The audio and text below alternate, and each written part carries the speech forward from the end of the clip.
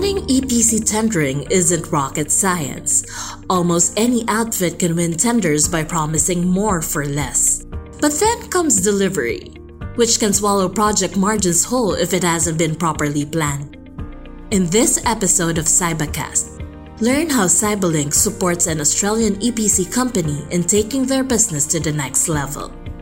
My role is basically look after the delivery of the projects. The majority of the time is spent on making sure we've got installation rates adequately sort of defined and covered, and like how long it takes to do certain activities in the tender to make sure from a commercial perspective we're covered that way. And then that's closely followed by putting the right management structure and people in place to make sure we can deliver it.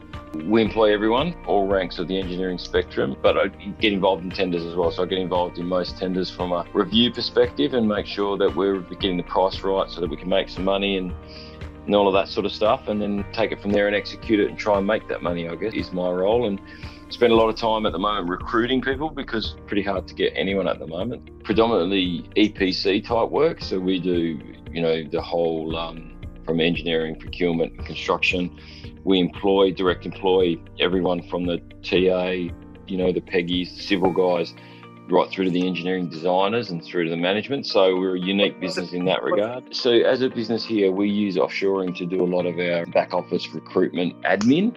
So the recruitment function in our space is very labour intensive. So each person that we recruit takes us, I would guess, 40 or 50 hours of labour from someone outside to get them through all the systems and hoops and medicals and inductions and all that sort of stuff. So we use the outsourcing guys to do a lot of that, which is efficient because it's obviously cheaper. Just from a pricing perspective, just helps us more competitively price things more than anything else, and it allows us to cope with the volume of recruiting people. The biggest challenge is getting the price right so you get the number so that you can make some money. I mean, anyone can win a tender, but winning a tender and making money is the art of it. It's so easy to get caught up in it and win it for the cheapest price, but then it becomes impossible to deliver it and for some margin. The benefits is business success. I mean, if you get it right, you win a lot of work and you make a lot of money. It's how it goes. Then it becomes reputation. Once you start delivering on projects successfully, then you can start tendering at a price. Your price becomes secondary because your reputation of getting things done takes over. You become an employer of choice. You've got the right number of work and enough work. You can keep people busy. In our industry, the hardest thing is to keep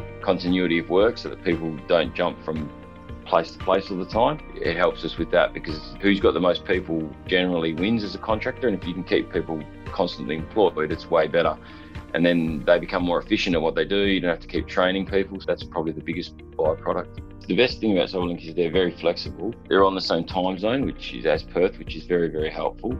They're flexible in their approach. They don't sort of try and make us do things their way. They sort of do things our way and become part of our team. In the recruitment space, Kim is very, very knowledgeable. I've known Kim for 20 years or more. She actually provides support as well, expertise. I think their ability to get people as well is that, in Perth, we just can't get people sometimes. There's just certain roles we can't fill, but there's like an endless supply of resources in the Philippines. So it gives us access to that market.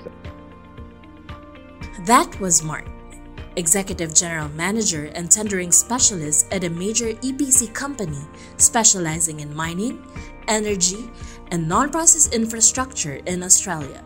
This is Nina Diaz. Thanks for listening.